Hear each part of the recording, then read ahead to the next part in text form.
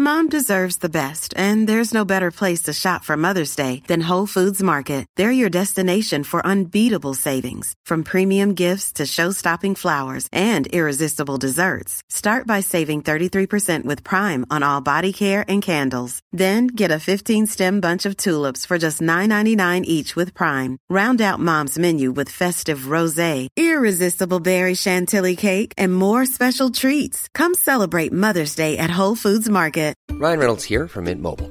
With the price of just about everything going up during inflation, we thought we'd bring our prices down. So to help us, we brought in a reverse auctioneer, which is apparently a thing. Mint Mobile Unlimited Premium Wireless. How to get 30, 30, bit to get 30, bit to get 20, 20, 20, bit to get 20, 20, bit to get 15, 15, 15, 15, just $15 a month? Sold! Give it a try at mintmobile.com/switch. $45 up front for 3 months plus taxes and fees. Promo rate for new customers for limited time. Unlimited more than 40 gigabytes per month. Slows full terms at mintmobile.com. Well, hello, Dumpty Dummers everywhere. Nicholas Barnes from Vitel here, with a company that provides, for absolutely no recompense at all, the telephone number you can call in and leave a message on. I just wanted to share with you a new feature we've added. You can now use the same telephone number to record a Dumpty Dum for the beginning of the show. It's clever, it's cool, and all the hip kids are doing it. Simply call 0203 031 3105 and follow the prompts. You'll hear my dulcet tones guiding you through the whole thing. And when it comes to record the Dumpty Dum, you'll hear it in your ear while you're singing, humming, instrumenting, or, well, however you're performing it yourself. It's that easy. Oh, and it can be anonymous too. Nobody has to know it's you. Go on, give it a try. 0203 031 3105. Yay! This podcast is a Royfield Brown production. Find others on iTunes. All right. Here I know.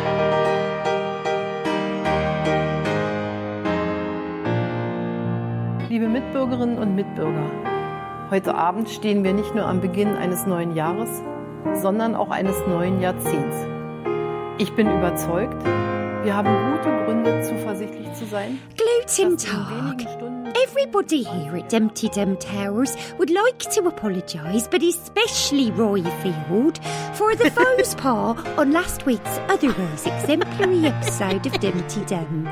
For some reason, he decided to belt out a line of the German national anthem that has been banned since 1952. We don't know what came over the idiot, so we'd like to apologise to all of our German listeners for this international incident of humongous proportions. Whilst we can't promise that Royfield will not do something as idiotic again, we can assure you that at least he is now up to etiquette when it comes to singing the German national anthem. Auf Wittgenstein. This is the Lancaster Thursday Gregson session. Wow.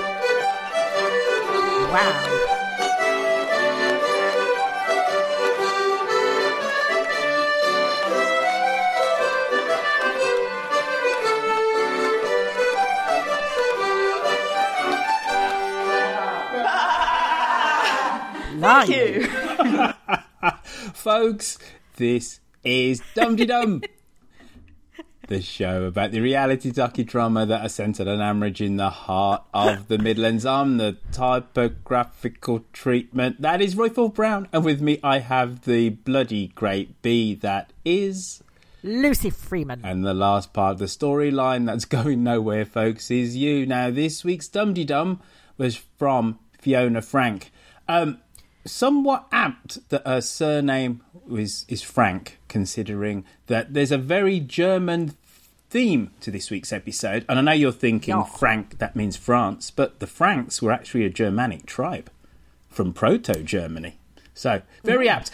Now, I've got to apologise to Fiona because that wonderful Dumpty Dum was sent in last September. Thank you for reminding me that I hadn't used it, and it was bloody brilliant. It was recorded at the Gregson Centre in Lancaster, and it was recorded on the 26th of September with Andy on mandolin, Bob on whistle, Slan on accordion, Jude, Jan and Phil on fiddle, Siobhan on flute, Francis on concertina, and Fiona on melodeon. It was absolutely amazing.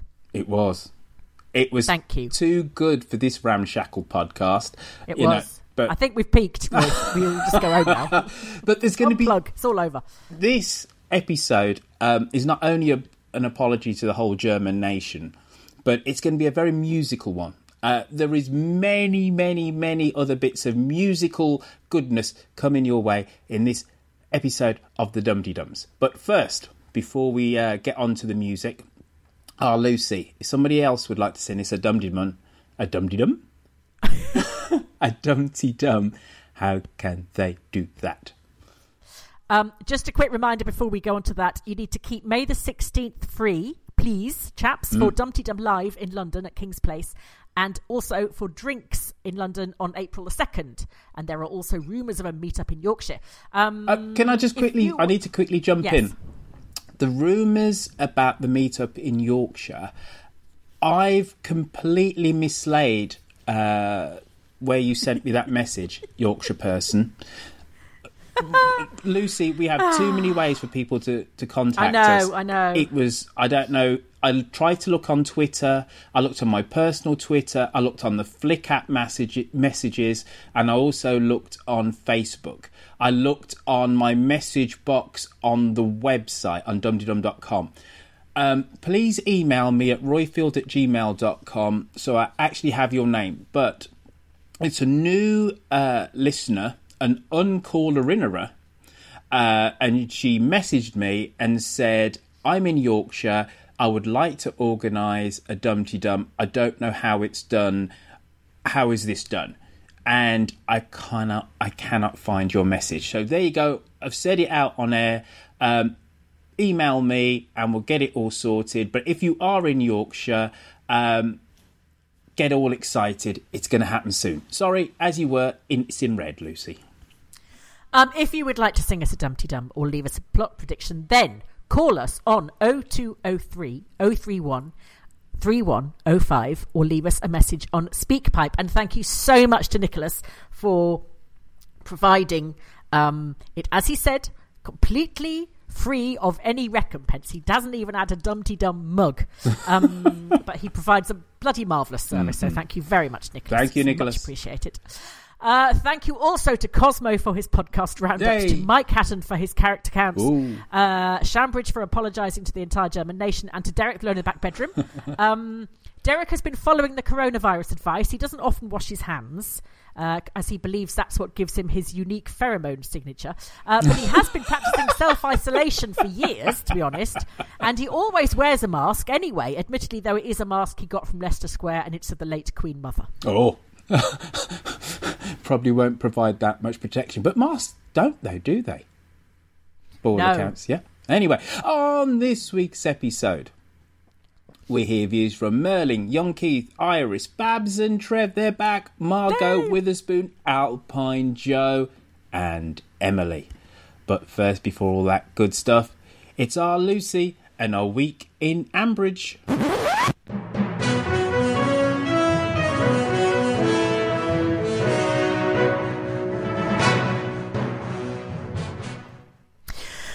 Apparently the fact that Linda's stupid decision to do a stupid thing and tie herself to the stupid pub didn't make the Westbury Courier. Not because it was stupid, but because it was mainstream media censorship, according to Kate, naturally.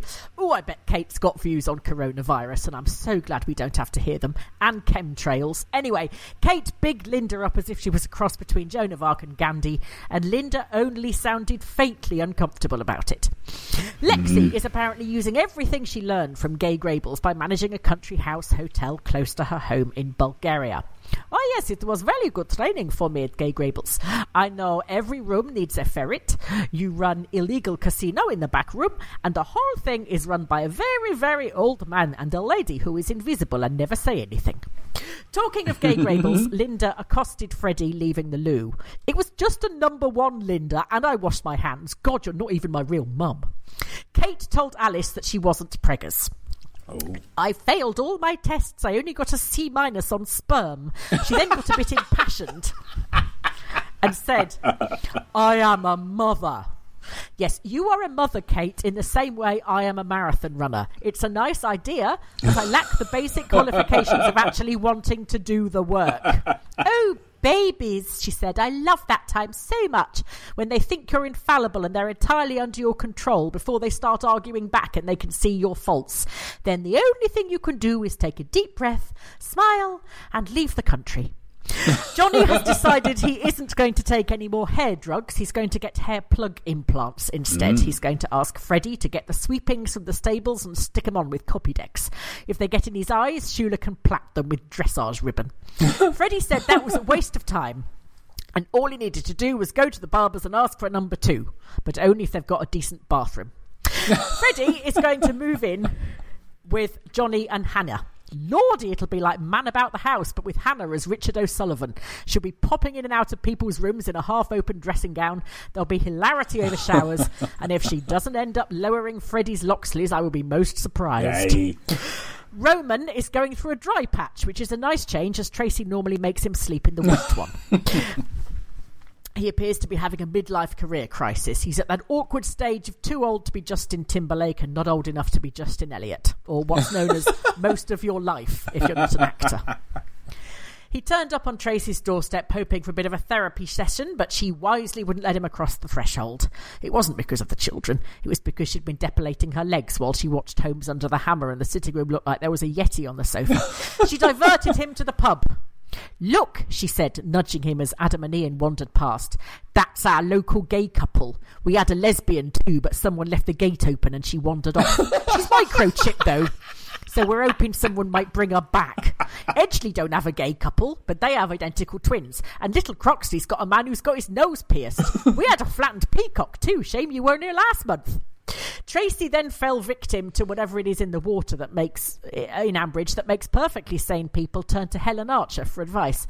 It's like asking Katie Price for etiquette lessons. Anyway, she was worried about Brad and Chelsea meeting Roman, as they'd apparently quite liked her previous relationship, a limo driver she'd met on a friend's hen do. Well, I say relationship. She got her bride squad bustier trapped in his tinted window and had to jog alongside her as he went across the bypass. But for Tracy, that practically counts as a life partner. The Fat Animals of Ambridge campaign continues. Lillian and Justin are making Aziz and Amir run up and down the stairs, get off the boss's stop earlier and go carb-free, which is tricky if you're a horse. As a result, they're grumpy, their breath stinks, and they keep crying at Special K adverts. Aziz had lost 13 kilograms and he was feeling quite chuffed and was thinking he might be able to risk his skinnies again, until Yakult pointed out that 13 kilograms for a horse is basically a big poo. Talking of big poos, Shula remembered she wanted to be a vicar. The diocesan panel accepted her, apparently. Now she has to go and spend the weekend with a bishop. Who knew? In a slightly more unorthodox rite, little Xander had his naming ceremony. Half the village pitched up at Gay Grables, which Kate had prepared by sage smudging, wafting patchouli everywhere, and setting the curtains on fire with sacred candles. Debbie sent a video message. Unfortunately, it was about the arable yield in Hungary, but it's the thought that counts. Kate issued some startling promises for poor old Xander, who might not want his soul burnished and may well turn out to be happy with a Peter Rabbit mug and a Waterstones voucher. The pancake race was held at the Bat Ambridge, and the huge attendance of sound effects was put down to Lillian as being due to the typographical treatment of the letter B, and by the rest of us to unlimited Nutella. James and Leonie, or J. Leo, as I like to think of them, left their firstborn with Granny Lindy Bottom and Grandad Robert. As Mungo was completely silent, and also I don't care very much about him, I completely lost track of how old he was, so I tried to work it out by his behaviour, but I couldn't. He was walking. Oliver described him as lively. He threw things and got bored at a country park. So that means he could be anything between 1 and 24. And in news from the 19th century, Oliver was worried as Roman was seen conversing with another young lady whilst walking out with Tracy, as he put it. He sent his footman with a letter to her. My dear Miss Horrobin, I feel I must share with you the unpleasant news that your beloved may not be all he seems. He was with another gentlewoman who is entirely unknown to me, and I distinctly saw him in the car park fiddling around with her Volvo. My best regards to your dear Fanny, Olivia Olive Sterling. Yakult and Kate are back together again, and there was a nauseating rapprochement. Now, that was one scene I could have done with just hearing about Third Hand, but no, of course, we had to be there for the coy giggling and the play fighting. Although there was a mystifying bit in which Kate seemed surprised that Yakult didn't keep his knives and his socks in the same place. Haven't we all got a knife and sock drawer, next to the cupboard with the mugs and guns in? Over at Brookfield, sad times for poor old Hector the bull. He's got sluggish sperm. I hope we won't have to put him down, said Ruth. Blimey, that's hardcore. If I was David, that'd be a bit of a wake-up call. If he nods off on the job, he'll find Ruth hovering above him, syringe in hand, saying, come on, old fella, your time's up. The end. Well done, you. Well done, you. You've done a lot of monologues in the last couple of days, haven't you? I'm absolutely exhausted. So first off, you need to give us a reprise, not of the whole monologue, but of your Saturday evening. What did you do? Where were you? I was at the Academic Archers in Reading, which also coincided with the first, the latest reported incidence of coronavirus was in Reading at the same time as the Academic Archers. So I do hope you didn't bring it with us. It was absolutely splendid. There were some marvellous people, and I would like to say thank you very much to Michael Rowan, who whether he appointed himself or whether they appointed him, I don't know, but he decided he was artist liaison, as he put it, which meant he kept getting me cups of tea, ushering me to the lavatory and back again, and was absolutely marvellous. And if he's available as a full-time employee, I will willingly take him on. And we had very nice dinner. And then I did a bit of a roundup of the year in Ambridge at the end. And I think that's going out as... Is that going out to our Patreons? It will. It will go out to our Patreons because they've had precious little from us for about 3 months. But we are working on things, but you'll get that this week. So if you give us shilling, some shekel, moolah, some dosh, specifically for this Dum-de-Dum enterprise, you are going to get Lucy's week, month, year in Ambridge this week. So, and also a very, very, very special thing from me and Harriet, which not even Royfield knows about yet. It's that special. That special. Crumbs. Excitement abounds. Just whilst I'm thinking about it, folks, YouTube, our Lucy's Weeks in Ambridge are also on YouTube.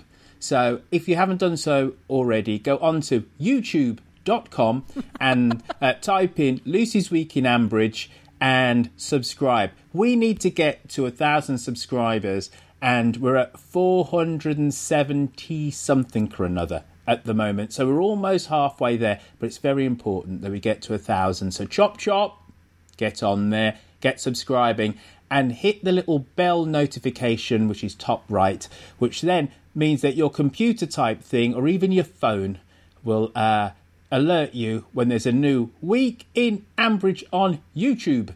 And there's also other Dum-de-Dum content there besides. So, Luce, I'm not going to prattle through my notes to try and fill out this episode because there's no need for any filler. This episode is all killer.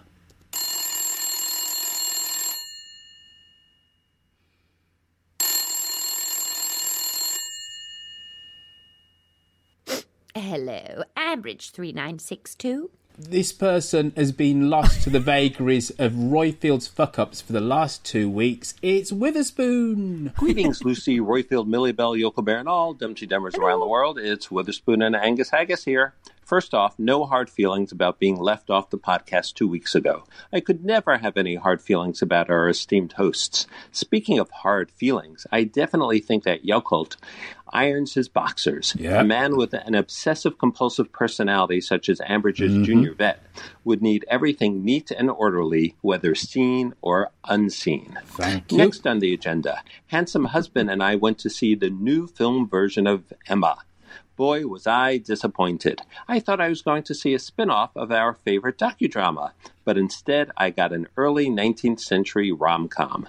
The big similarity between The Archers and Emma was the always maddening cross-communication wires between members of an extended family in an English village. But Jane Austen's stories have it all over The Archers in their consistency of character behavior, unlike the residents of Ambridge, whose abrupt reverses can give me whiplash. Speaking of abrupt turns of behavior, let's talk about Ben. There we were, singing his praises last week, but this week he was acting like an obnoxious teenager with his brother, toward whom I actually felt sympathy. But guess what? Ben is a teenager, and abrupt turns of behavior are not unexpected, so he is forgiven. Finally, a shout-out to caller-innerers Merlin and Margot, who both currently live in the state of New Jersey. While I reside in the upper-lower east-west side of Manhattan, I have worked in Summit, New Jersey for the past 31 years.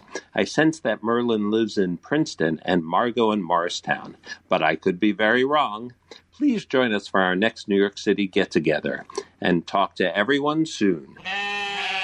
Greetings, Lucy Roifield, Millie Bell, Yoko Bear, and all Dumpty Dummers around the world. It's Witherspoon here, without Angus Haggis, as I'm in Delray Beach, Florida for a few days. It's a bit chillier than normal, but very, very sunny.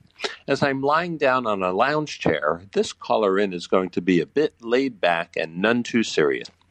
So, I have to tell you of a Dumpty-Dum coincidence. Sadly, just a few miles from here, Cy Sperling died last week. My non-American Dumpty-Dum friends are probably asking, who the hell is Cy Sperling? But the American listeners of a certain vintage are saying, that name sounds very familiar. Perhaps if I uttered this famous catchphrase, I'm not only the president of the Hair Club, I am also a client, you would remember in an instant. Mr. Sperling, who was the founder of Hair Club for Men, the king of late-night ads and infomercials in the 1980s, and spoofed by famous comedians and common folk alike, booked an appointment for the big hair salon in the sky at the age of 78. That brings us back to Johnny. As was pointed out last week by our hosts, his worries about his hair loss are most likely greatly exaggerated and reflect a more general body dysmorphia. Perhaps he has other OCD symptoms as well. And why didn't he go to his physician first for possible medication? Well, does anyone go to a doctor in Ambridge? Are there any left in the area? A workup for reasons other than male pattern baldness would include consideration of hypothyroidism, diabetes and other autoimmune diseases, vitamin deficiencies, infections, and psychiatric illnesses. Maybe he has undiagnosed trichotillomania. Just a thought. Talk to you soon, and remember to wash your hands. Don't you start. Blimey. That body dysmorphia thing is very interesting because Helen had anorexia. Johnny has, which is a form of body dysmorphia. Johnny has whatever it is he's got. He's just got a very negative attitude about himself generally. But did Helen ever get any counselling for her anorexia, or was that just another 2-week crack addiction sort of thing? You know what? She didn't, did she? No, it just went. Because when she was getting stressed with Rob, she started messing around with her eating again, didn't she? Yes. So it's sort of something that surfaces when she feels out of control. I think it was wasn't that the point where Witherspoon said that she needed counselling? I've got a sneaky feeling and that was the whole thing about nobody in Ambridge gets counselling. Could be wrong, but no, she didn't get any help. It just went away, didn't it? Yeah. Because I was thinking, if she'd had counselling, Johnny would be the ideal person to go, and she would be the ideal person. In this, no other instance, she actually would be a good person for him to talk to, as opposed to everybody else when it's an absolute sodding disaster. But on that occasion, that would be relevant. But of course, she didn't have counselling, so it wouldn't. There's no point. No. Yeah, and just a quick note to Witherspoon's call there. The reason why it was super long is because that was last week's and this week's. There you go. All right. Sorry, Mr. Spoon. Yes.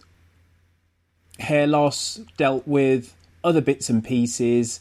Nice to have you back on the podcast, sir. It's all Lucy's fault. All Lucy's fault. If you don't hear yourself on the show, just blame Lucy. All right.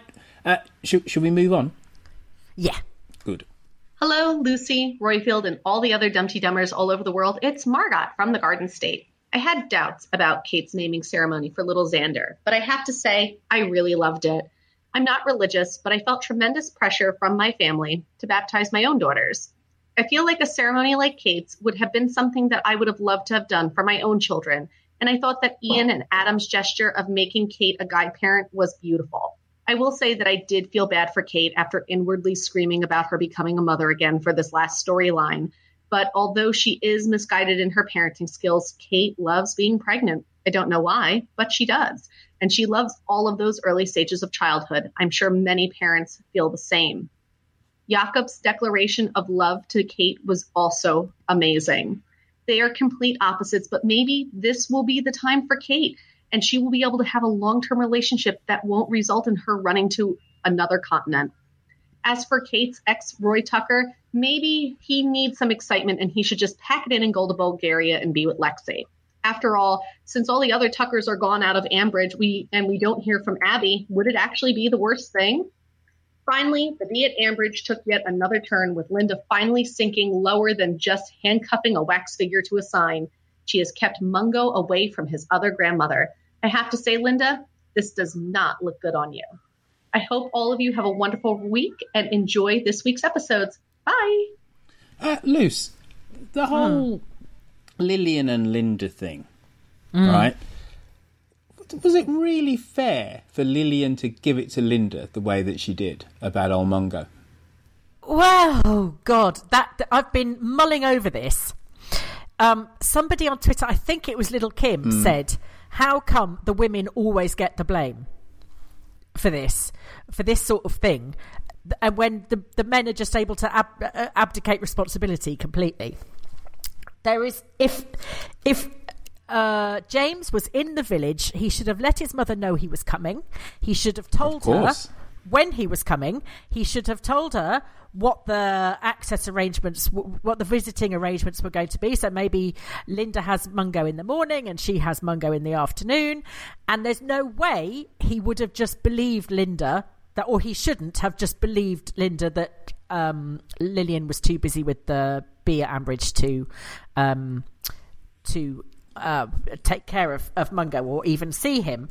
It was interesting that Witherspoon was talking about Emma, the film Emma, or the book Emma, because the line in Emma that everybody sort of remembers is "badly done, Emma, badly done," and that was badly done by Linda. She should, regardless of what James, she knows James is a useless lump. But she should not have lied and said, no, Lillian is too busy with the bee at Ambridge. That was really poor. And Robert, Robert clearly felt embarrassed, uneasy. But this is Robert's daughter, right?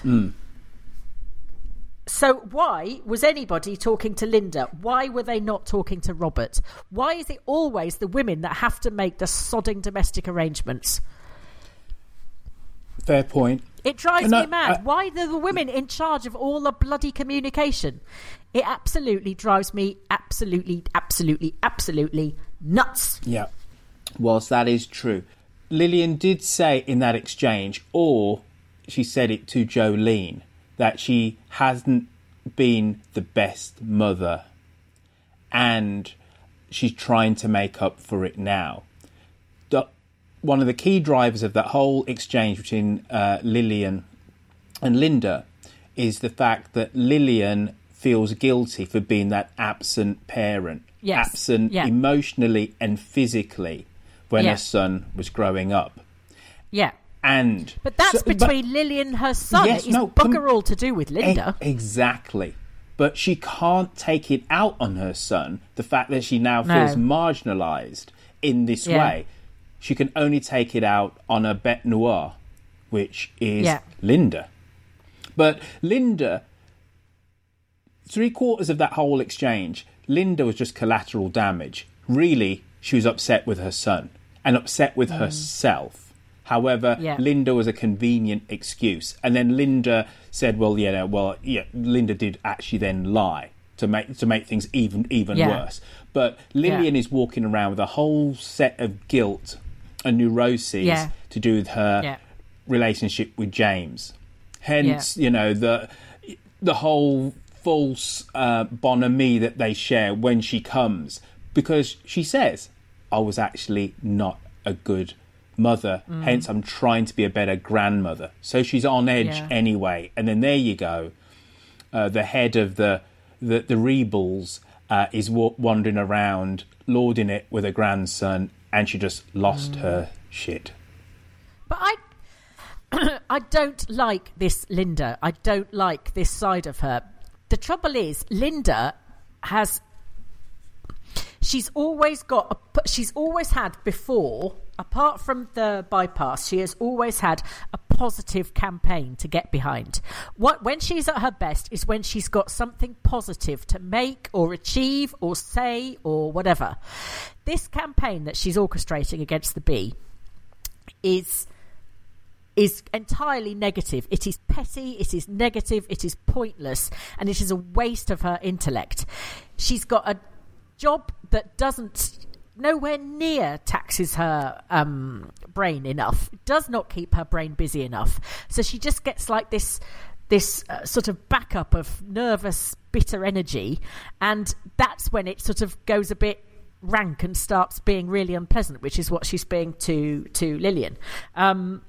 And she really needs something positive to be involved in, something where she's, rather than stopping something, she's starting something. That's when she's happy. This is just a rotten campaign. It's a rotten storyline, and it's bringing out a rotten side of Linda that we don't like. Well, I don't anyway. Amen to that, by the way. The other thing where I feel this is inconsistent to the historical Linda is always the person that actually you can confide in and completely has a very human and vulnerable side and has great empathy. You get Linda, the public-facing Linda, who is a school mom and basically, gently bullies everybody, but fundamentally because she wants to do good. But I know I refer to this at least once a year or so on Dum Dee Dum, but the Kathy and the rape storyline. Kathy didn't turn to Linda. She broke down in front of Linda, and that's when you saw what a wonderfully warm person Linda actually was. And in this regard, I actually thought that this was not my Linda Snell as well. That whole exchange, she isn't snotty when it comes to somebody who is obviously hurt emotionally. That's when you get the full 3D character of Linda. She has a massive heart. Yeah. But yeah, couldn't agree with you more. Should we do Babs and Trev? Yes. Hello, Royfield, Lucy, and all Dumpty Dummers around the world. Babs and Trev here. Before we start, Trev, I think you have a correction for Royfield. Uh-oh. Yes. Last time we called, Royfield assumed I was of Jamaican stock, when in fact my folks are from St. Lucia. Oh, small where they have island. French rather than English patois. Sorry, Royfield. More of that another time, perhaps. Another great Tracyism from me this week. When Roman said, "You're right, Tracy," she responded with, "I usually am. Better get used to it." Go, Tracy. Say it as it is. Well, I hope she's right about Roman's flirting and dismissing Oliver's fears. Brave of him to have mentioned it, I thought. So we've all had a good old moan, and quite rightly so, about the ridiculous Bull Extinction Rebellion campaign. But this week, some of the writing made me quite emotional, actually. Really, Babs? Like what? Well, quite a few things, actually.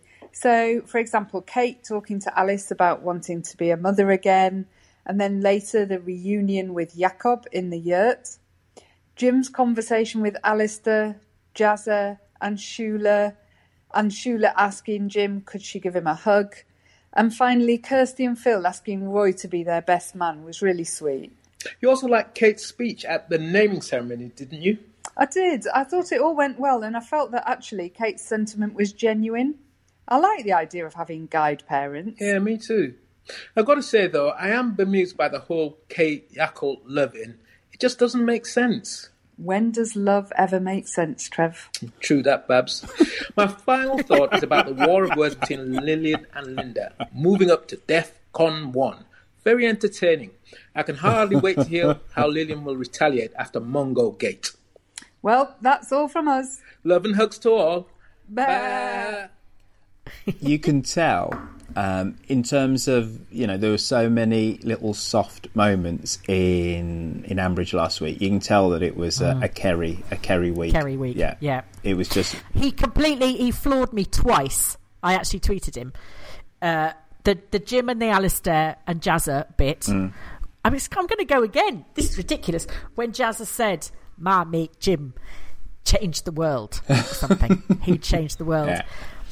And then when Jim and Shula he properly apologised and said, I can't remember what word he used, but it was a very very well chosen word to describe his behaviour to her, and and that she'd exercise sort of true spirit of Christianity, or the true spirit of humanity, which is to keep being nice to Jim in the face of his unpleasant behaviour, and remain supportive, and genuinely care about him and show genuine empathy and everything. And as much as we like to moan about Shula, at heart we know she is, or tries to be, a good person. And that was the genuine moment when you could see the good in her. She did handle that extremely well. She did. A slight little bit of salt I'm going to throw at the end of the Jim storyline. It was so obvious that it was being wrapped up. There were there's a hug with Jim and Shula, as you've just said. Yeah. There was the three-way conversation between Alistair, Jazza and Jim. It was like, this is the end, this is the end, this is the end. And I appreciate... This is the reason why I'm somewhat slightly confused about this, because it was so obviously, we're wrapping this up in a bow, it's done. And I think the whole point of the Jim storyline is, well, there's more than one point. That number one, abuse and the effects of abuse didn't just start in the 1970s. So then you have, people who are relatively young suffering with the aftermath. That actually, this has been going on for eons, and people just swept it underneath the carpet. That's the one thing. And then it's also to show us that, yes, it has affected Jim throughout his life and his relationships with his loved ones, but Jim is not allowing it to define the rest of his life. That's the whole point. So in that way, you do need it to be wrapped up in a bow, because Jim can just be Jim afterwards. Yeah. Yeah. But as much as I enjoyed all of those interactions, I did think it was so obviously being signposted that this is the end, and Jim is just going to be Jim. It was interesting, though, that it happened on the week that Harvey Weinstein was sent to prison. When there was there was an end to that storyline as well, where people had been vindicated in what they'd been saying. And then on the Archers, it's the same thing. He's found guilty. Other people get to know that Jason had other victims. His grave was desecrated. He was no longer kind of held up in the regard that he was, and it was, I don't know, I just thought the timing of it was quite interesting.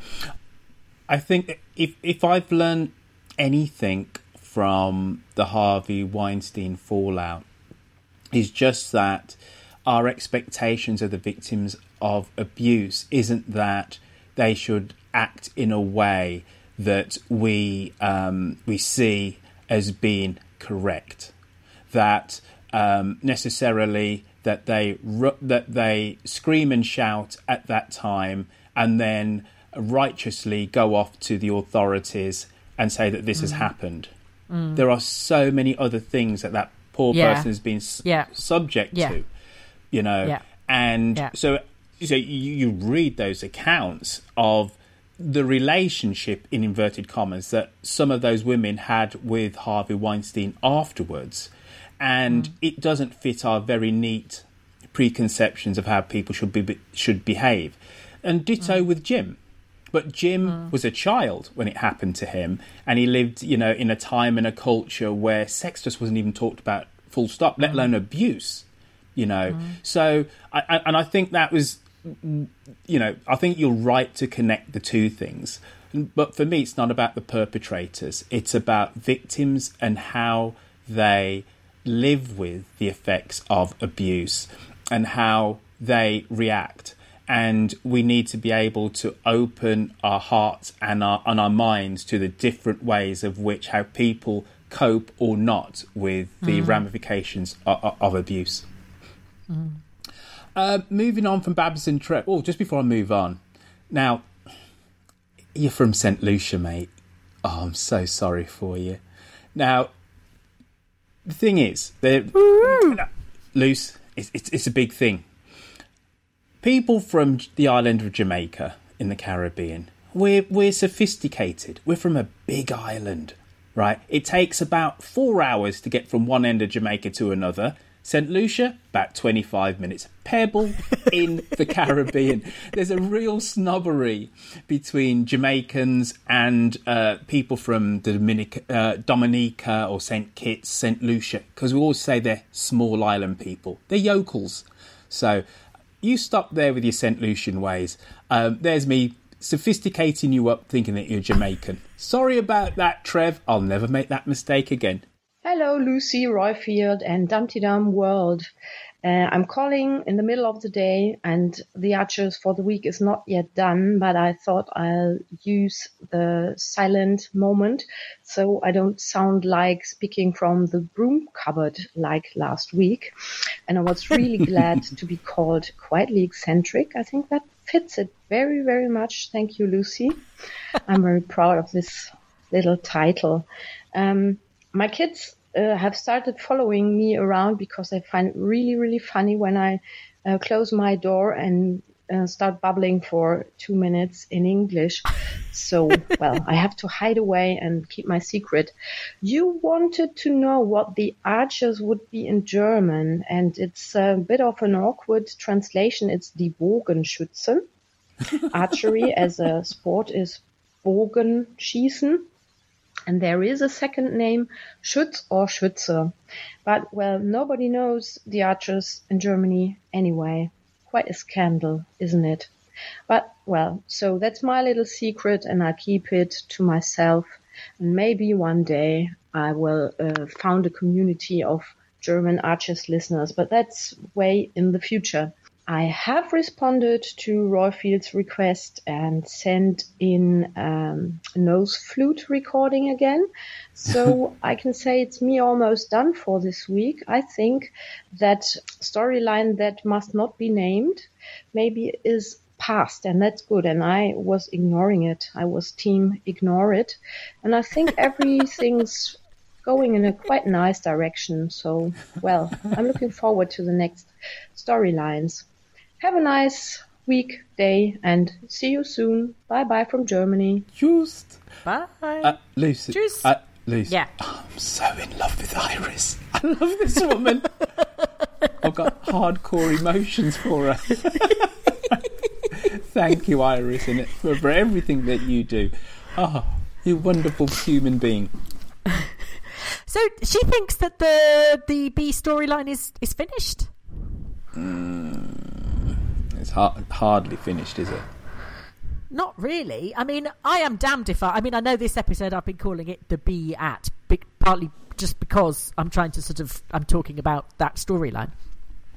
But it's always going to be the bull for me. I'm never going to be able to think of it as a typographical treatment, my arse.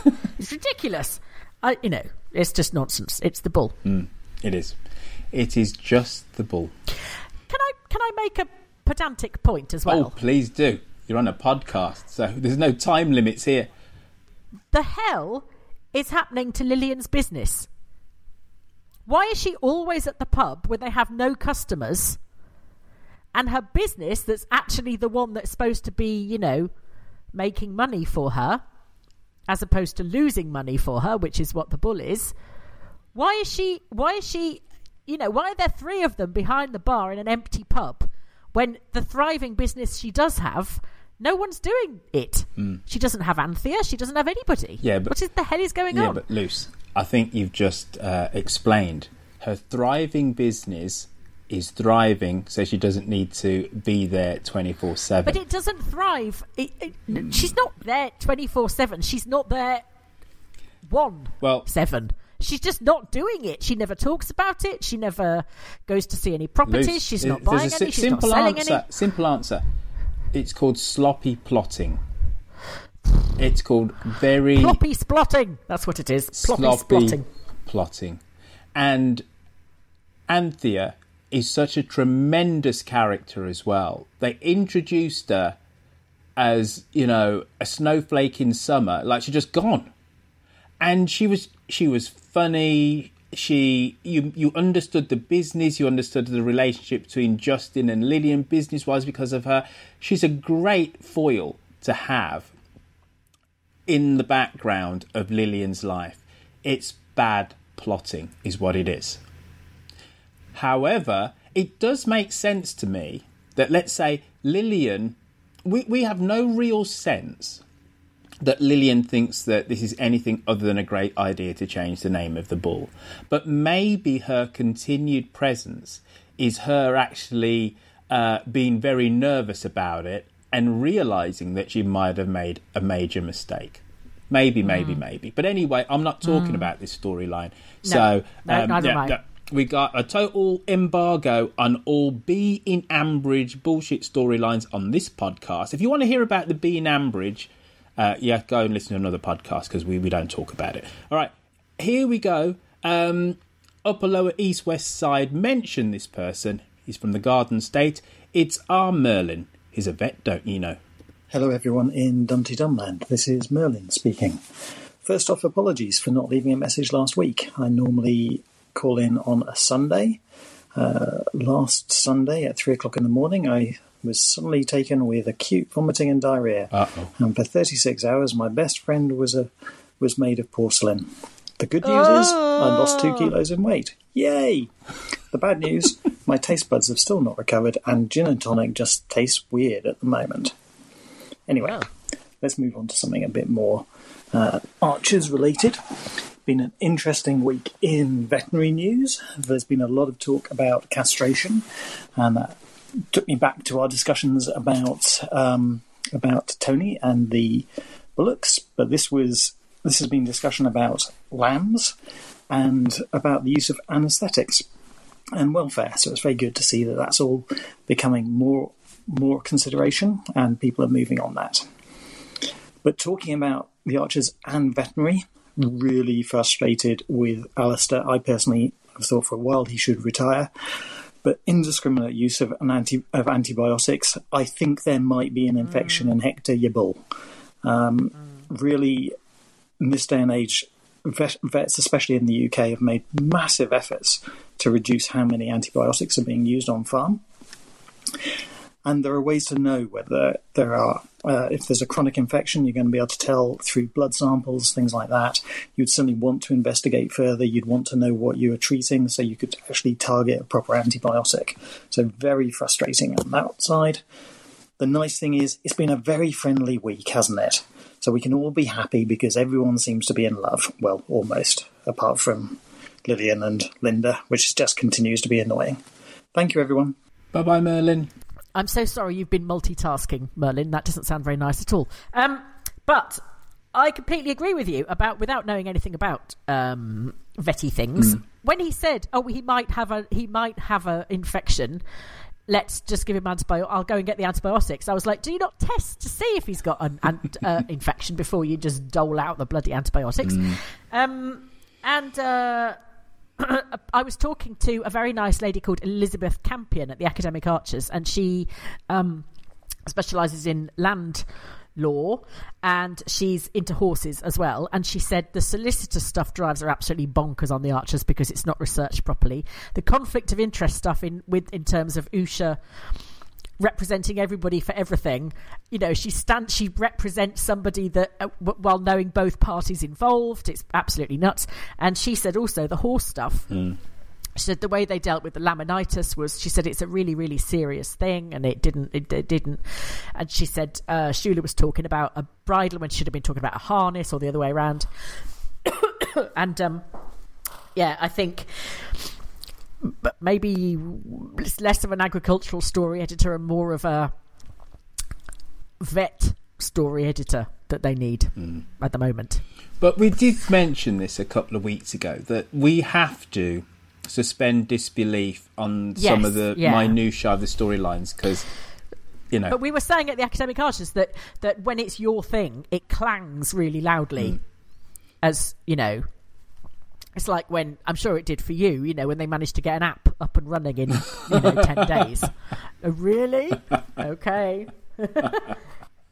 Yeah, well, I'm still waiting for somebody to mention, you know, whilst they're tilling the field, that they're listening to a podcast. No. But anyway, mobile phones have only just made an appearance in the last couple of years in Ambridge, so, you know, they are somewhat behind the eight ball when it comes to technology. Right, so that's Merlin. Nice to know that you're at least a little bit better in the old tummy department, if not in the taste bud department. But that always is the beneficial side effect of having a touch of the deli bellies, isn't it? That you do drop a bit of weight and stuff. All of a sudden, trousers that you're struggling to put on, you know, fit you perfectly. So, thumbs up for diarrhea is what I say. Hello. Young Keith here, calling a couple of bits and bobs, really, not too much to say. Mainly the thing is that I'm now obsessed with Jakob and love him and everything about him, but I was really annoyed with Alistair this week, sort of gossiping to Ruth about Jakob's private life and his relationship with Kate and stuff like that. And I actually thought that wasn't very realistic. I don't think Alistair would gossip like that, and I don't think Ruth would care about Jakob's private life, and the whole thing just didn't sit very well with me at all. And I'll briefly mention what's her name, Linda, and not mentioning whatever the grandkids called visit. And I've got to say, it did ring quite true to me. There's some issues in my family with my sister, her kids, my mum, the other grandmother, and that kind of game playing does come up quite a lot. And I quite like that. It was quite true, and I think that will run quite true in a lot of families. And the last thing was a bit of a different one. I was watching quite a good film. I know it's a kids' film, but I was watching it called something along the lines of The Boy That Would Be King. And there's a really good character in it, and I was thinking, God, this sounds familiar. I was thinking, who is this? Who's this actor? And it just dawned on me, could it be? It couldn't be. It was Josh Archer, which he was fantastic in this film, I've got to say. And it's made me like him ever so slightly more. And the thought of him riding around on his bike, that the two combined, do I actually like Josh Archer? I don't know. Josh Archer is played by Angus Imrie, who is the son of Celia Imrie of Victoria Wood fame, and not just Victoria Wood, obviously, but a lot of other stuff. And she's an amazing actress, I think, and you can see where he gets it from. Yeah, no, he is good. He is good. The whole Josh with his tail in between his legs for the last few weeks, I think, has been very well played. But also with him realising the ramifications of his actions, what they could have done to the whole business. Yeah. You know, he said very clearly to Ben, I feel sorry, I put everything in jeopardy, etc., etc. So it'd be interesting to see where Josh goes, you know, the blossoming of post-dodgy Josh goes in terms of his relationships with everybody down there at Brookfield. Competitive grandparenting. Go on. I don't want to talk. I haven't got anything to say about that really. But me either. The gossipy thing. I actually think that's right. Alistair has form for being quite gossipy. He's talked about. He used to sort of gossip a bit with Shula and talk about his clients. Apart from just that, remember, Alistair actually is Ruth's brother-in-law. Yeah, but Ruth is really gossipy. Ruth really loves the children. Used to say, her children used to talk about, oh, mum will know, mum, it won't take long for mum to find out, sort of thing. And she's like the acceptable face of Susan Carter, really, Ruth. So it's it makes perfect sense that she would. I don't know about that, Liz. She's not that bad. She doesn't. Come on. She doesn't pass it on. No, but she doesn't half like. There you go. She doesn't pass it on, and Ruth doesn't start a rumour. But she'll listen to some tittle-tattle. Yes. She'll listen to it. As that old saying goes, if you've got nothing nice to say, come and sit by me. That's Ruth. Well done, you. Maybe as always, you're making me titter. Now, from young Keith, we go to this caller. Hello. This is fake Joseph, really. I must admit I was very touched when Iris expressed concern about me. Joseph, you are not Austrian. I thought, well, that's me, Joel, isn't it? Yes, well, you can call me Alpine Joe from now. Any P.G. Woodhouse fans will know immediately what that refers to. Yay. Anyway, hello, Royfield, hello, Lucy and Iris. My posting energized her into action and news spooting. So, you lucky people. Meanwhile, plot predictions. Well, I can see Kate and Mr. Asperger. She took the pregnancy pretty well, actually. I thought he was going to go all mental on her. But, of course, she is mental. So he is strangely attracted to her because she's a wild Mustang stallion roaming through the Californian desert, and he is a stay-at-home Coronation Street watcher. So there we go. Anyway, bye. Bye. Where are you with Kate and Jakob right now? Let's just forget the fact that he seems to be winning over the hearts and the minds of the listeners because of the way he took the fatherhood news, and then with the fact that he did chase Kate and say no, he still wants to be in a relationship with her. Where do you actually stand with the construct of them actually being in a relationship? Because I call bullshit on every level. I just don't believe. I like them together. I think it makes for interesting radio. I enjoy it, but it reminds me that I'm listening to something which has been put together in a writing room. Because I don't really believe it would happen in the real world. If I may use a metaphor... Ooh, okay. Ish. I am quite a control... I'm not as bad as Yakult, but I'm quite a control-freaky person. Right. And... Sorry? I said right. And... when people say to me, you must go to India, you would love it. And I say, why would I love it? And they say, oh, the smell and the chaos and the crowds. And my stomach, I can actually feel my stomach going into a knot. When they say it, even when I say it, I can feel it going. And I think in my head, I would love to go to India. I know in my heart I would loathe every second of it because of the chaos. And I'm sure Yakult would like to think that he could have a relationship with somebody as unboundaried as Kate, but in reality I think it would kill him. And he couldn't do it. So I think it's incredibly unrealistic, and I think it is exactly as you say, entirely confected in a writer's room, and it is in the grand tradition of screwball comedy. It's Howard Hawks and Bringing Up Baby, it's Katharine Hepburn and Cary Grant racing around the countryside with a dinosaur bone sticking out the back of the car. And he says to her, "It's not you in quieter moments. I quite like you. Unfortunately, there haven't been any quieter moments." And that's exactly what it's like with Yakult and Kate.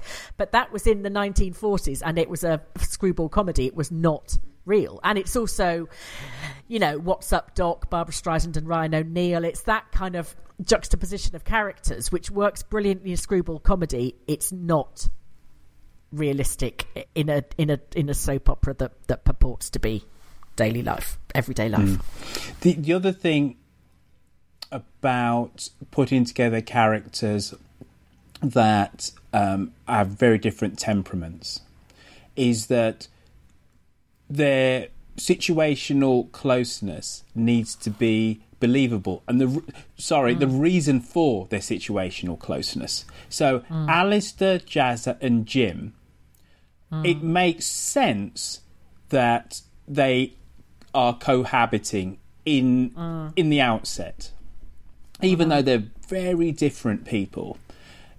Very obviously, Alistair and Jim, it's father and son. Alistair was married, he needed somewhere to live, etc. And then we have Jazza, who was Jim's tenant.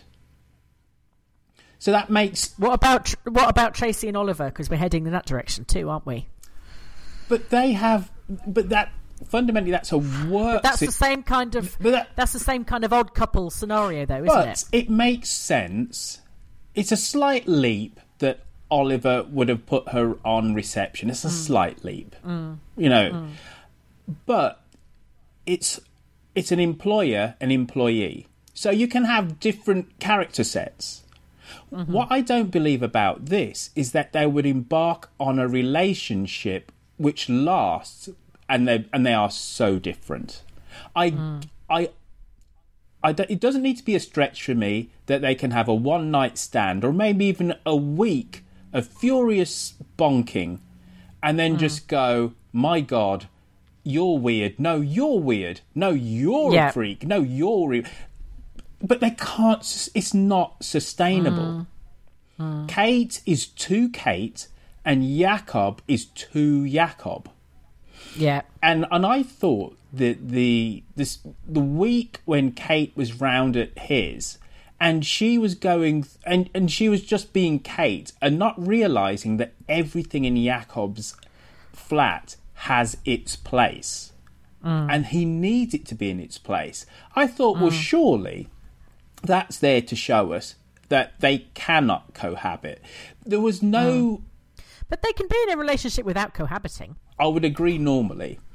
But Jakob needing everything to be in its place and for it to be measured with a millimetre ruler is just the physical manifestation of how his mind works. Everything. So it's like Kate and Roy wouldn't be that much of a stretch. Kate and Jakob is just that little bit too far. Absolutely. Yeah.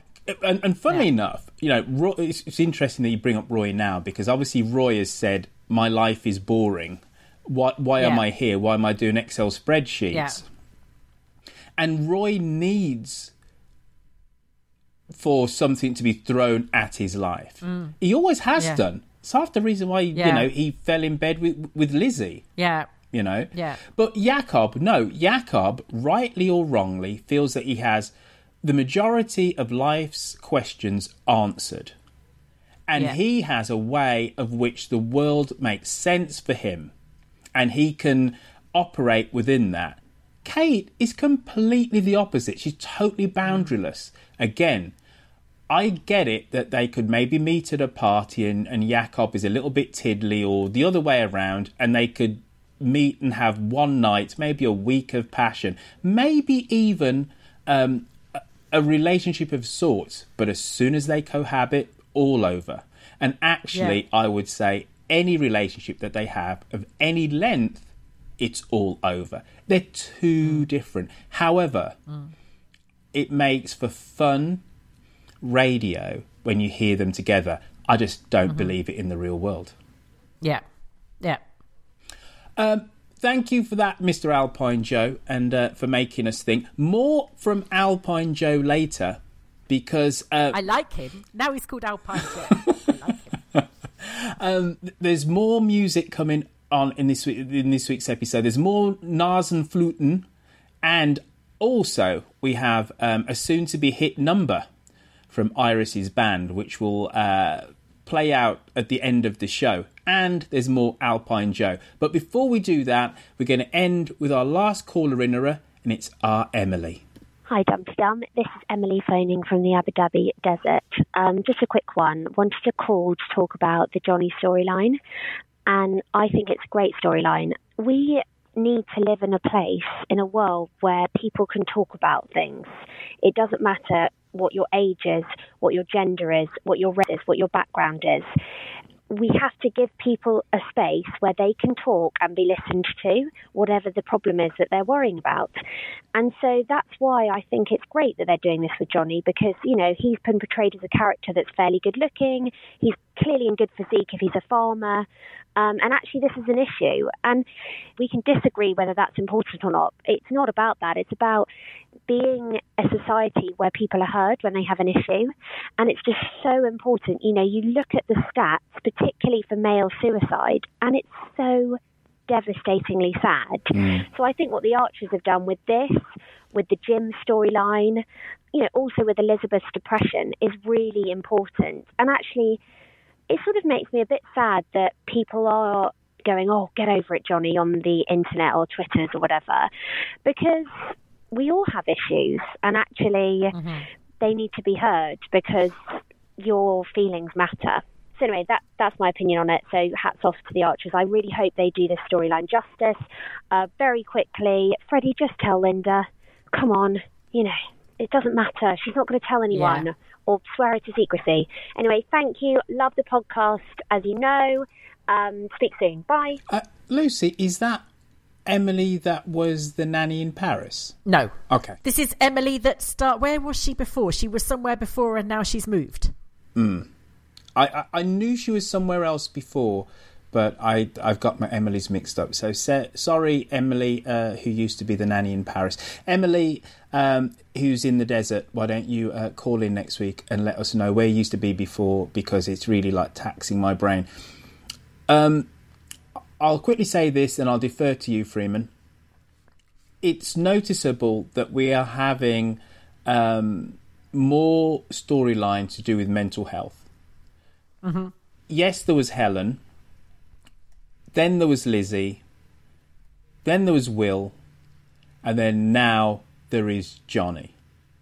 And we've had 3 prominent storylines about mental health in the last 18 months, which goes alongside with society's growing recognition and acceptance that this is an epidemic within all of our communities now, but also that we can be comfortable to be able to talk about it and to say that we suffer, through mental illness. But it just occurred to me that the whole Johnny storyline is just another kind of important marker that of that, but then also that, and I know I've said this way back when, but you know, as Emily said, the rates of male suicide, it's a silent epidemic. It really is. You know, for a whole load of societal, cultural, generational issues, young men and middle-aged men actually, 5 times more than women choose to end their lives.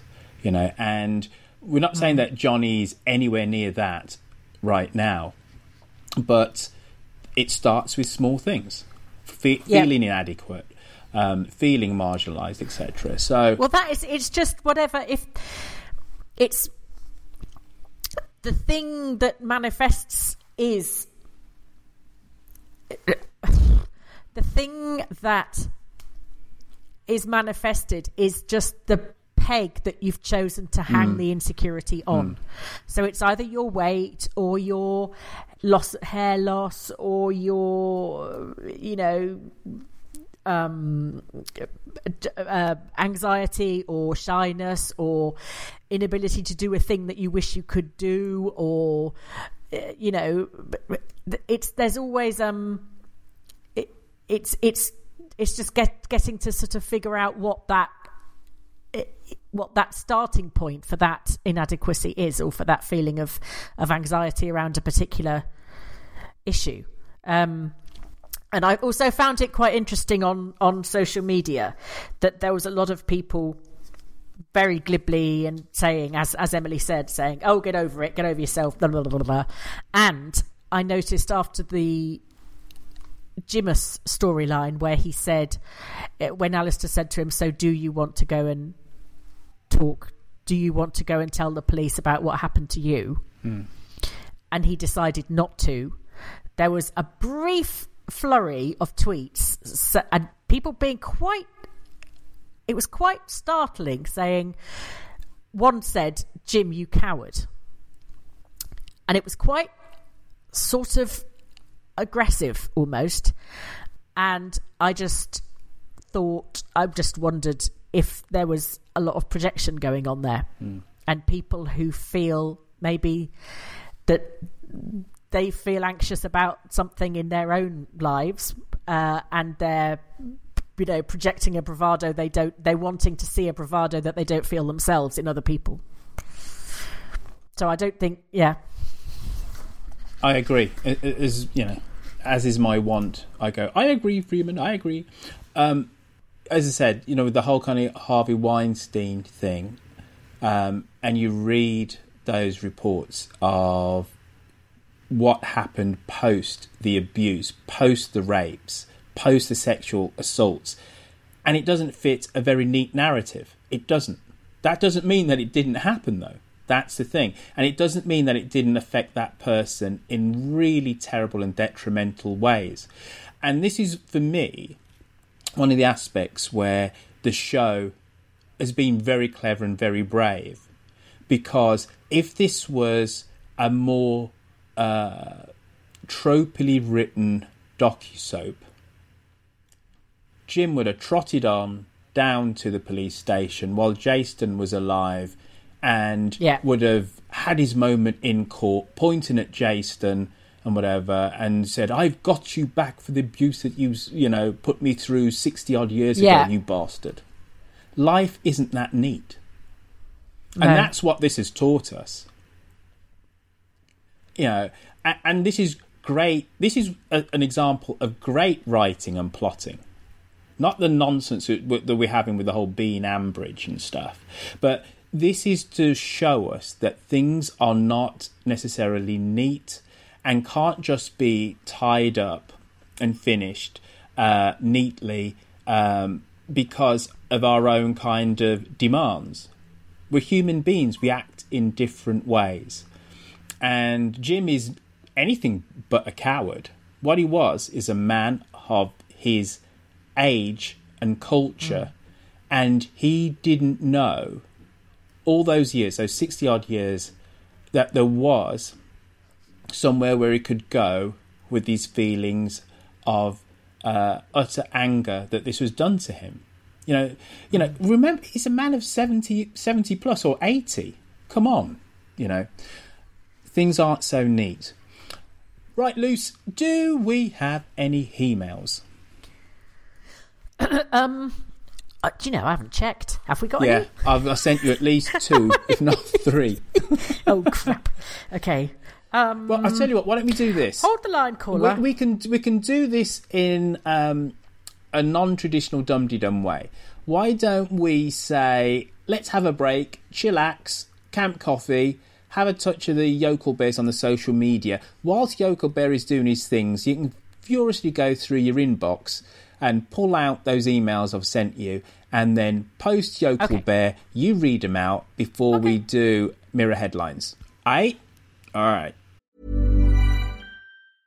Mom deserves the best, and there's no better place to shop for Mother's Day than Whole Foods Market. They're your destination for unbeatable savings, from premium gifts to show-stopping flowers and irresistible desserts. Start by saving 33% with Prime on all body care and candles. Then get a 15-stem bunch of tulips for just $9.99 each with Prime. Round out Mom's menu with festive rosé, irresistible berry chantilly cake, and more special treats. Come celebrate Mother's Day at Whole Foods Market. Hey, I'm Ryan Reynolds. Recently, I asked Mint Mobile's legal team if big wireless companies are allowed to raise prices due to inflation. They said yes. And then when I asked if raising prices technically violates those onerous 2-year contracts, they said, "What the f*** are you talking about, you insane Hollywood ass?"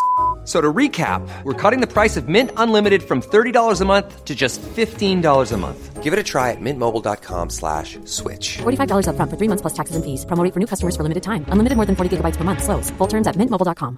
Quality sleep is essential. That's why the Sleep Number Smart Bed is designed for your ever-evolving sleep needs. Need a bed that's firmer or softer on either side? Helps you sleep at a comfortable temperature? Sleep Number Smart Beds let you individualize your comfort, so you sleep better together. J.D. Power ranks Sleep Number number 1 in customer satisfaction with mattresses purchased in-store. And now, save 50% on the Sleep Number Limited Edition Smart Bed for a limited time. For J.D. Power 2023 award information, visit jdpower.com/awards. Only at a Sleep Number store or sleepnumber.com. Hello, Dumpty Dum, it's Yoko Bear here calling with the social media roundup for the week. We started the week with the most pointless people's poll we've ever done. We asked the question, would you move in with Hannah? Because obviously Freddie's going to move in now. To say it was a foregone conclusion would be an understatement. 94% of you said, no way am I moving in with Hannah. But 6% said they would. And a big shout out to Dee Dickens, otherwise known as Goddess Diva, who said she would move in with Hannah, but only for, some sexy time. Now, talking of annoying people like Hannah, let's talk about Kate. I was a bit put out this week when she was saying about, having another child would have given her a chance to get it right this time. And I was shouting at the radio, just look after your own bloody kids, the ones you've got already. Alex Russell said she's a narcissist and is never going to do anything unless it's for her own benefit. Now, our very own Witherspoon, who's qualified, says, textbook examples of narcissism. Melissa Williams replied to Witherspoon saying, you don't need a fancy Princeton degree to come up with that one. Jacqueline Arnold said, the trouble with Kate is that she's suffering from undiagnosed postnatal disinterest.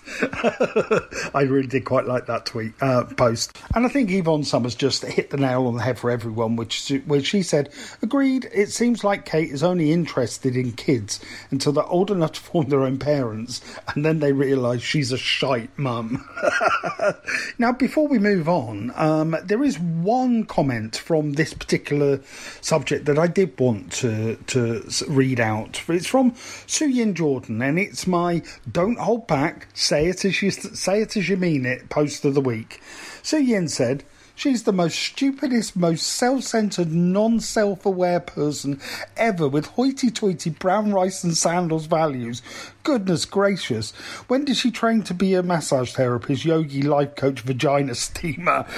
I thought she was doing some kind of business studies. It's all a bit too far-fetched and pretentious. Now, let's talk about Trace. Her screaming, Brad, up the stairs was an absolute joy.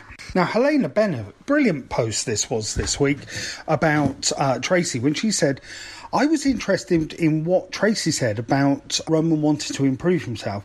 I think it gives us a strong insight into her own character. For example, how she challenged herself at the role of Grey Gables, or how she doesn't want to repeat the mistakes of past relationships. She's very smart. Now, I absolutely agree with this. Helena, I think you're absolutely on the money here, because listening to this week, I suddenly realised, oh my God, in terms of kind of sheer common sense, I think Trace is the most intelligent person in Ambridge. She's really got it, hasn't she? Mind you, at Dumpty Dum Towers, we are huge Tracy fans. Now, Sandra Jenkinson did said, I have a problem. having seen Susie on the YouTube channel, and by the way, get along to the YouTube channel, subscribe please. She says, having seen Susie on the YouTube channel, she doesn't look like Tracy. And I've got to admit, when we met Susie in real life at Dumpty Dum Live, I was a bit kind of like, oh, you don't look like Tracy. But I tell you what, you spend a bit of time, seeing Susie on stage there, talking away. You can see flashes of Tracy, and it's just brilliant. Just such good character. Now, we also, this week, had the naming ceremony. And I saw on the Twitter feed for the Sunday Omnibus, there was a bit of a kind of debate about, naming ceremonies, humanist ones or non-religious ones, better or worse or whatever. And that was quite interesting. But what we talked about this week, what would you write on a piece of paper for Xander? Now, I'm just going to say something. My mother phoned me this week. She's been listening to the Archers for years. But she phoned me this week and she said, what's Ian Adams' son's name? I said, it's Xander. She said, Xander? I said, yeah, Xander. She went, like electric Xander. No, mother, it's spelt with a Z. No, it's an X, isn't it? God, I even got that wrong. So what would you write for future Xander? Jerry Rowley said, don't dump any toxic effluent in the Am. That could equally be our euphemism of the week, maybe. General advice from Ellen O'Connell, ignore your Aunt Kate's guidance. Oh, God, yeah, she's guide parent, isn't she? A couple of people, including Charles Aptaker, and Karen Cunningham, just basically said, run, Xander, run. And Stephen Bowden said, don't listen to Radio 4 at 7 in the evening or 2 in the afternoon. Janice Betson pointed out as well, said, don't listen to the Archer scriptwriters who deliberately put out an atheist story on Ash Wednesday. Matthew Penny said, claim your Bulgarian passport. That's the point, actually. Would Xander be a joint citizen? Now, Wendy Merrick won this thread when she said, don't take sweets from Freddie and don't ask Johnny why he wears a hat. We also noted on the Facebook this week that this has actually been a really nice week in Ambridge. There's a lot of love going around, a lot of kind of people getting back together, and the whole thing, the conversation with Jazza and Jim and Alistair, and that hug. I can only imagine how awkward it was between Jim and Shula. Now, Sue Popple said, what a refreshing change. Back to some nice episodes. Kate and Jakob were lovely and finally plausible. Jim's story, lovely closure, and great with the Shula hug. Not too much idiot storylines. There was the Kirsty, Philip and Roy thing was lovely. And Lillian and Linda were nicely spiky, with Robert nearly growing a pair there. End of the week, I posted saying, I love a good long-running feud, so I'm starting to enjoy the Lillian and Linda conflict. Well, did I get put in my place? Yvonne Mackenzie said, absolutely not. It's pointless and it's making me dislike both of them. Jean Bell says, it's sad and unedifying. And most other people agreed that it was just like kind of out of character, not very nice and a bit tedious. Though Linda Curtis did agree with me and said, it's brilliant when it all kicks off. But no, I think you're right. Actually, thinking about it, it is kind of really out of character. So that was the week in Ambridge. So there was kind of fights and nice stuff and a lot of love out there.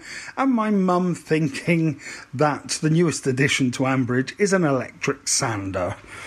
On that note, I'm going to go. And the lovely Millibelle will be with you next week. Bye. Bye. Bye-bye, Mr. Bear. Have you got your email sorted now? I have. It's from Richard Keeling, who is our keeper of the Dumpty dates. So Richard is the one who sends us birthday reminders of characters' birthdays, anniversaries, wedding anniversaries, anniversaries of deaths, all things like that. And he said he's a first-time emailer. He said, I am not sure what the etiquette is, but he's giving us the details anyway. Started listening in 2016, which makes him a Lexi. The first big storyline I remember is Kirsty losing her baby. I was compelled to write in after the episode when Roy opened up to Kirsty about what I assumed was depression. I thought this sounds like the start to an interesting storyline that could develop over the next few months and really tackle some hard-hitting topics. Instead, what we got was Kirsty going from not inviting Roy to her wedding to Roy being the best man. Thinking about this could send him into a spiral of depression, so maybe that story isn't a storyline, isn't a loss after all. I just found it very difficult to believe that Kirsty, who had lived with Roy, hadn't thought to invite him to her wedding, and he ended up getting a pity invite rather than a sincere invite. Come on, Kirsty, you're better than this. No offence to Roy, but I hope this is the beginning of a much bigger storyline rather than his mood being fixed by a pity invite. I was surprised that no one suggested his sad mood may have been caused by the pub's name change. Keep up the good work, Richard Keeling. Thank you for all the anniversaries and things that you do, by the way, Richard, on Twitter. You're very conscientious, and it's always interesting because things always happen. It's really hard to guess, I think, because in your own life you think, I still think of the 90s as being about a fortnight ago, and it's things like that when you suddenly, when he said that he'd been listening since 2016, which is when Lexi arrived, and I thought Lexi was much more recent than that. 2016 seems yonks ago, so it's always sort of a bit of a shocker when you find out how either recent or far away things were. I like the fact that he's the keeper of the Dundee dates. It sounds very august. It sounds like there's been a long line of keepers of the Dundee dates that go back for eons, but actually it's been about a month. Yeah. And it sounds like he wears knee breeches and has to walk exactly backwards and things like that. Yeah, powdered wig. Maybe he does. We don't know. Here Maybe he just goes round walking. Dates. It's like Black Rod or something. Yeah. Keeper of. I tell you what, just on the whole Black Rod thing. Is that your porn name? No, it's Brown Rod. Come on, Lucy. I wouldn't know. You've been up the sharp end of my rod before, Freeman. Come on. I failed. God.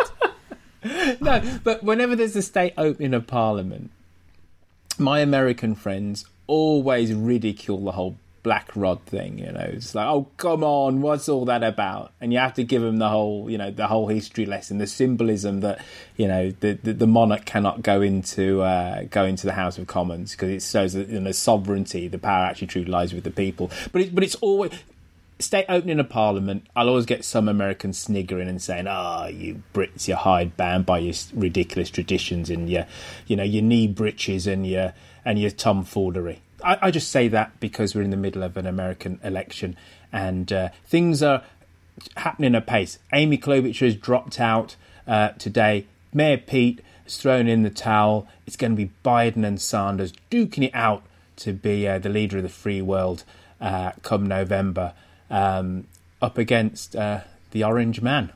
Anyway, I'm wittering on. I'm going to say no more. Do we have another email, Lucy? No. Oh, great. All right, then. Why don't you hit us with some headlines? Okay. This is from Mama Foof. Tewkesbury mustard balls seek protected status. I don't know who Tewkesbury mustard balls is, but I wish him well. This one was sent by an American listener whose name completely escapes me, and now I can't open it, so I can't even tell you what it was. Rally against apathy draws small crowd. That was from Oklahoma City. And the one that was... I've lost count of the amount of people that sent me this. I loved it. It was from The Independent. Children evacuated from swimming pool after prosthetic leg mistaken for paedophile.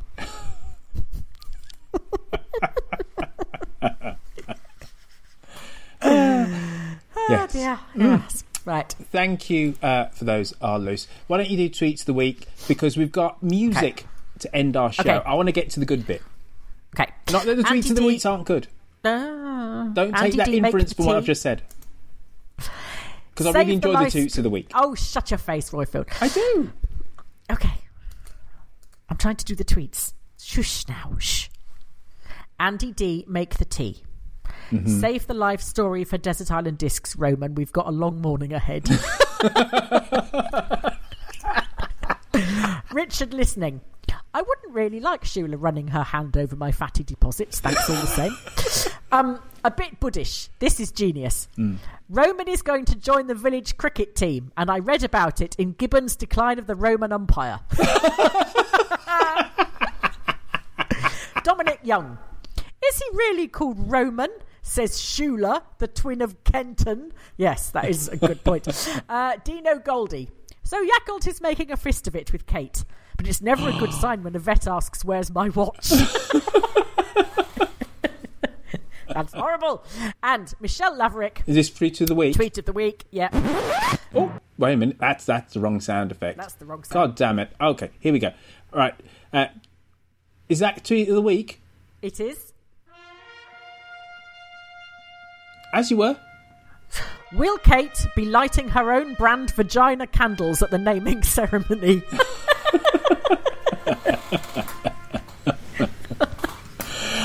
Oh.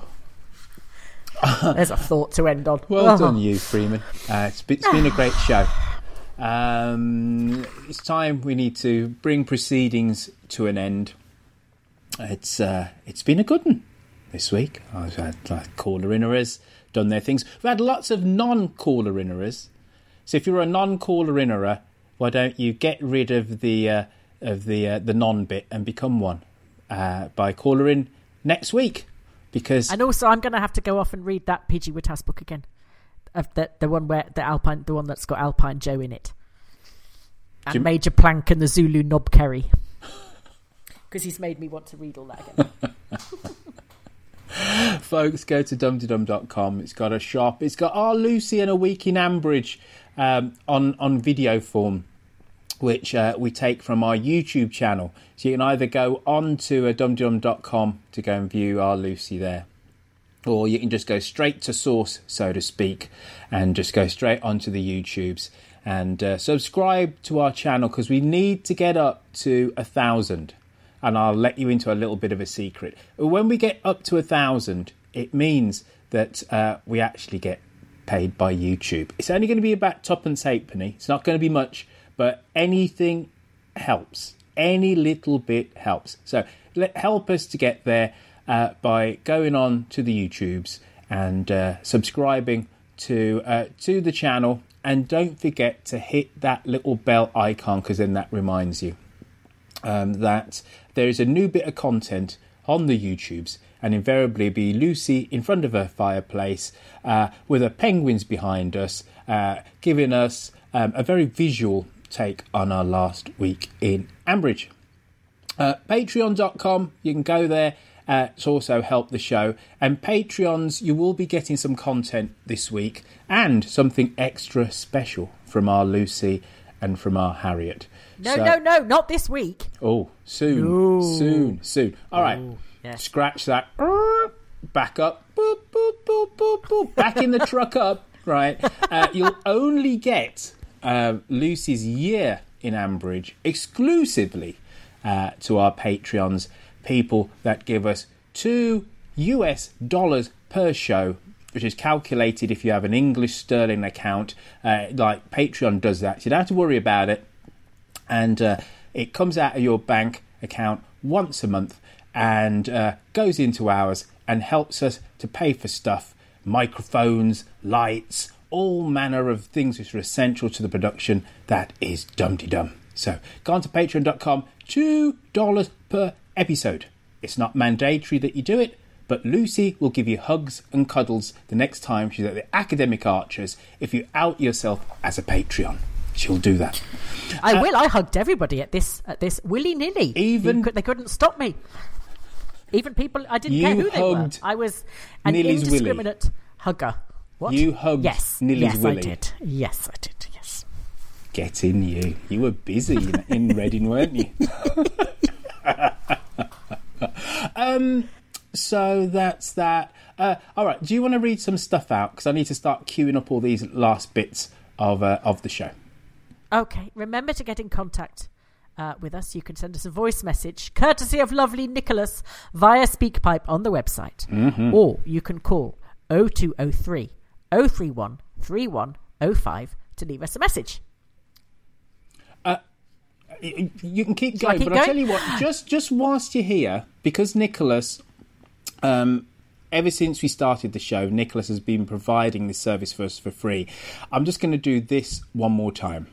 Well, hello, Dumpty Dummers everywhere. Nicholas Barnes from Vitel here, with a company that provides, for absolutely no recompense at all, the telephone number you can call in and leave a message on. I just wanted to share with you a new feature we've added. You can now use the same telephone number to record a Dumpty Dum for the beginning of the show. It's clever, it's cool, and all the hip kids are doing it. Simply call 0203 031 3105 and follow the prompts. You'll hear my dulcet tones guiding you through the whole thing. And when it comes to record the Dumpty Dum, you'll hear it in your ear while you're singing, humming, instrumenting, or, well, however you're performing it yourself. It's that easy. Oh, and it can be anonymous too. Nobody has to know it's you. Go on, give it a try. 0203 031 3105. Oh, there you go. And if you are ever in need of some telephony services, it's Vitel.com. Go there. Tell them that Lucy and Roifield sent you. Thank you very much, please. As you were, Lucy. I thought we'd... Oh, yeah, okay. And you can find Yokel Bear at Dumpty Dum because he's much funnier than us, and he does our... social media stuff. Social media stuff. Yeah. Thank you very much, Roifield. And I am at Lucy V. Freeman, and Roifield can be found... I'm not outing my Twitter handle anymore because I'm crap on Twitter. Okay, and Roifield can't be found. Well, there we go. I can be, but I'm just not missing. If you haven't listened to the last 318 episodes to know what my Twitter handle is, I ain't going to tell you now. You're not missing out on anything anyway. Facebook, because Lucy's not going to mention Facebook because she doesn't like Facebook. So I'll go Facebook. If you want to join us on Facebook, simply type in Facebook into a browser of your choice, log in to that self-same platform. Then in the search bar provided on Facebook, type in Dumpty Dum, spelled DUMTEEDUM, and that will take you through to a whole page of stuff where Dumpty Dummers talk about the Archers. So you can go do that on Facebook. Lastly, there is the Flick app, and I'll go big ups to the Flick app posse. Well, Flick app posse. God, my teeth and my tongue have had a real argument with each other all the way through this episode. But let me try that again. Big ups to the Flick app posse. That's where I go and like chill out and just like talk to people about stuff. Not always the Archers, mostly. Sometimes it's Dumpty Dum related. And what was very lovely this week on the Flick app was that somebody remarked that Angela Barnes will be too big to be on Dumpty Dum ever again because she's now doing the news quiz. But at least we got her before she got too big. Of which I then told Angela, and Angela got straight back on and says, "Oi, you're not getting rid of me that easily. I will never give up my Dumpty Dum." So that was very lovely of you, Angela.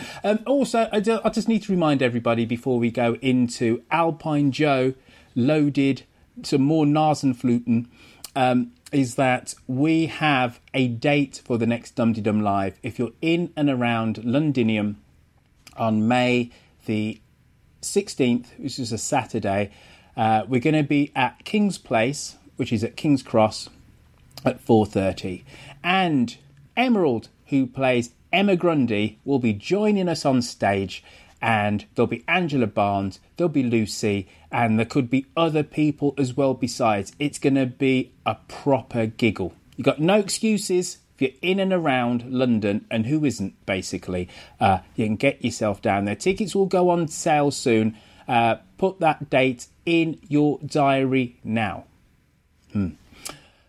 Is there anything which you'd like to say in closing before Alpine Joe and our Iris round off the show?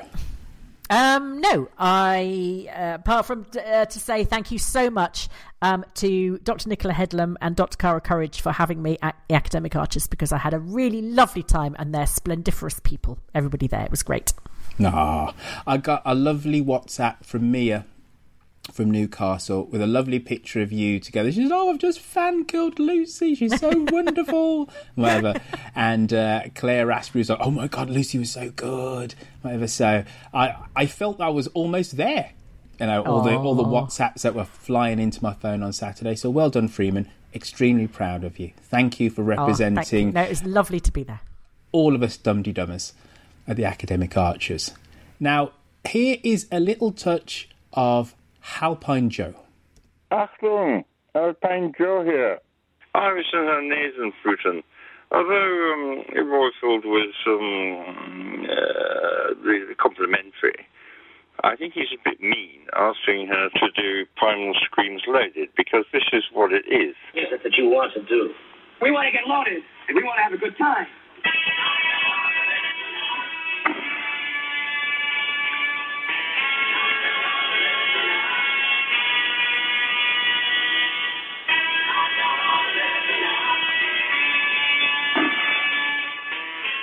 Now, without further ado, Royfield, here's to you.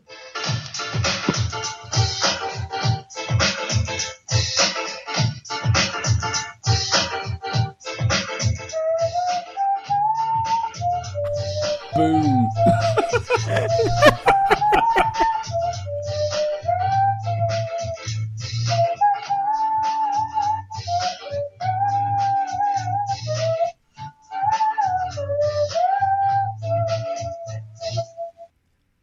Can I just say it again? I think I'm in love with Iris from Germany. No, it wasn't Primal Screams Loaded, but it was St. Etienne's Only Love Can Break My Heart, which is in my top 10 all-time favourite songs of all time. So that, seriously, I was totally floored. Thank you, Iris, and for playing your Nasenfluten on my podcast. And in your honour, because I did kind of Google stalk you, and I see that you are part of a band, Iris. I thought we'd end this week's Dum-de-Dum with one of your monster hits that you and your folk rock pop band have actually done over there in Deutschland. So this track is entitled Munster's Secret something or another. Anyway, it's good, it's hip, it's groovy. Get on your dancing shoes, have a bit of this.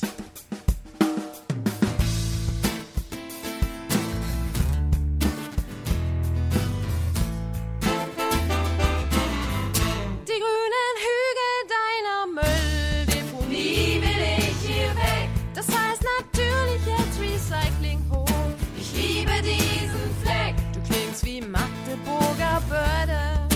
Börde, Börde, Börde. Man denkt auch gleich an Kieler Förde. Wow, wow, Körde.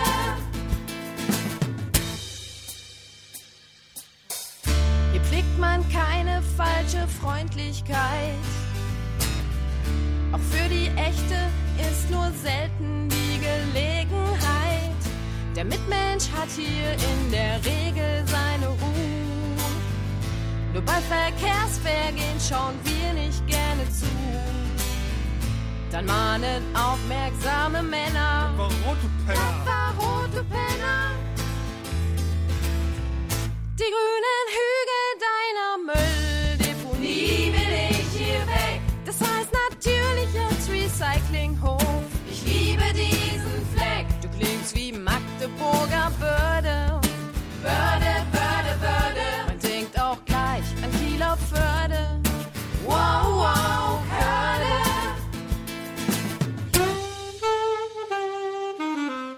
Ich radel höchstens mal nach Kinderhaus. Denn schon ab Sprake sehen alle ja wie Rinder aus. Ich skate auch schon mal nach Handorf rein. Aber da sperren sie die Arschgeweihe ein.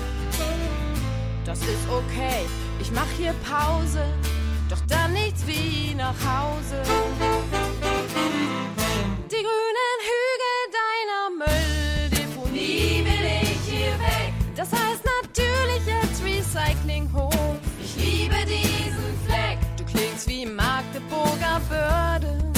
Börde, Börde, Börde. Man denkt auch gleich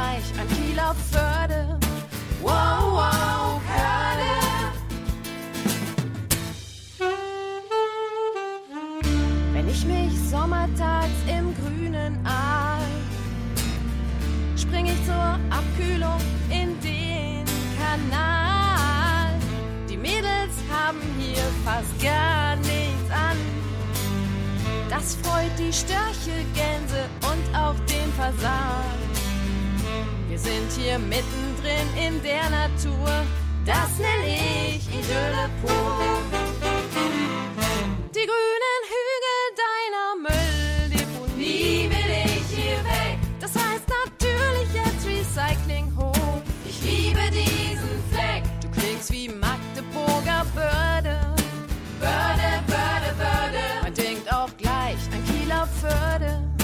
Wow, wow, Körde.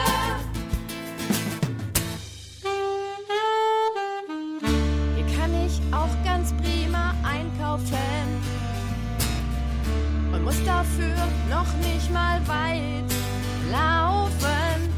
Nur etwas Vorsicht auf dem Körnemarkt. Ist so ab 18 Uhr schon angesagt. Dann kommen muskelschwere Schränke. Die brauchen jetzt die Bänke. Die grünen Hügel deiner Mülldeponie will ich hier weg. Das heißt natürlich jetzt Recycling hoch. Ich liebe diesen Fleck. Du klingst wie Magdeburger Börde. Börde, Börde, Börde. Man denkt auch gleich an Kieler Förde. Wow, wow, Körde. Die grünen Hügel deiner Mülldeponie will ich hier weg. Das heißt natürlich jetzt Recycling hoch. Ich liebe diesen Fleck. Du klingst wie Magdeburger Börde. Börde, Börde, Börde. Man denkt auch gleich an Kieler Förde. Wow, wow, Körde.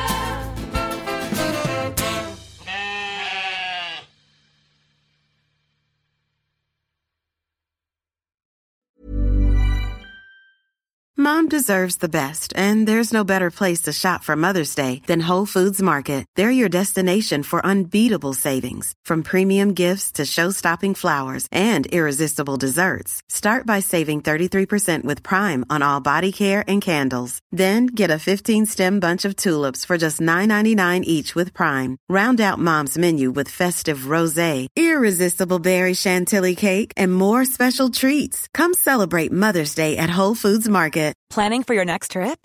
Elevate your travel style with Quince. Quince has all the jet-setting essentials you'll want for your next getaway, like European linen, premium luggage options, buttery soft Italian leather bags, and so much more. And is all priced at 50 to 80% less than similar brands. Plus, Quince only works with factories that use safe and ethical manufacturing practices. Pack your bags with high-quality essentials you'll be wearing for vacations to come with Quince. Go to quince.com/pack for free shipping and 365-day returns.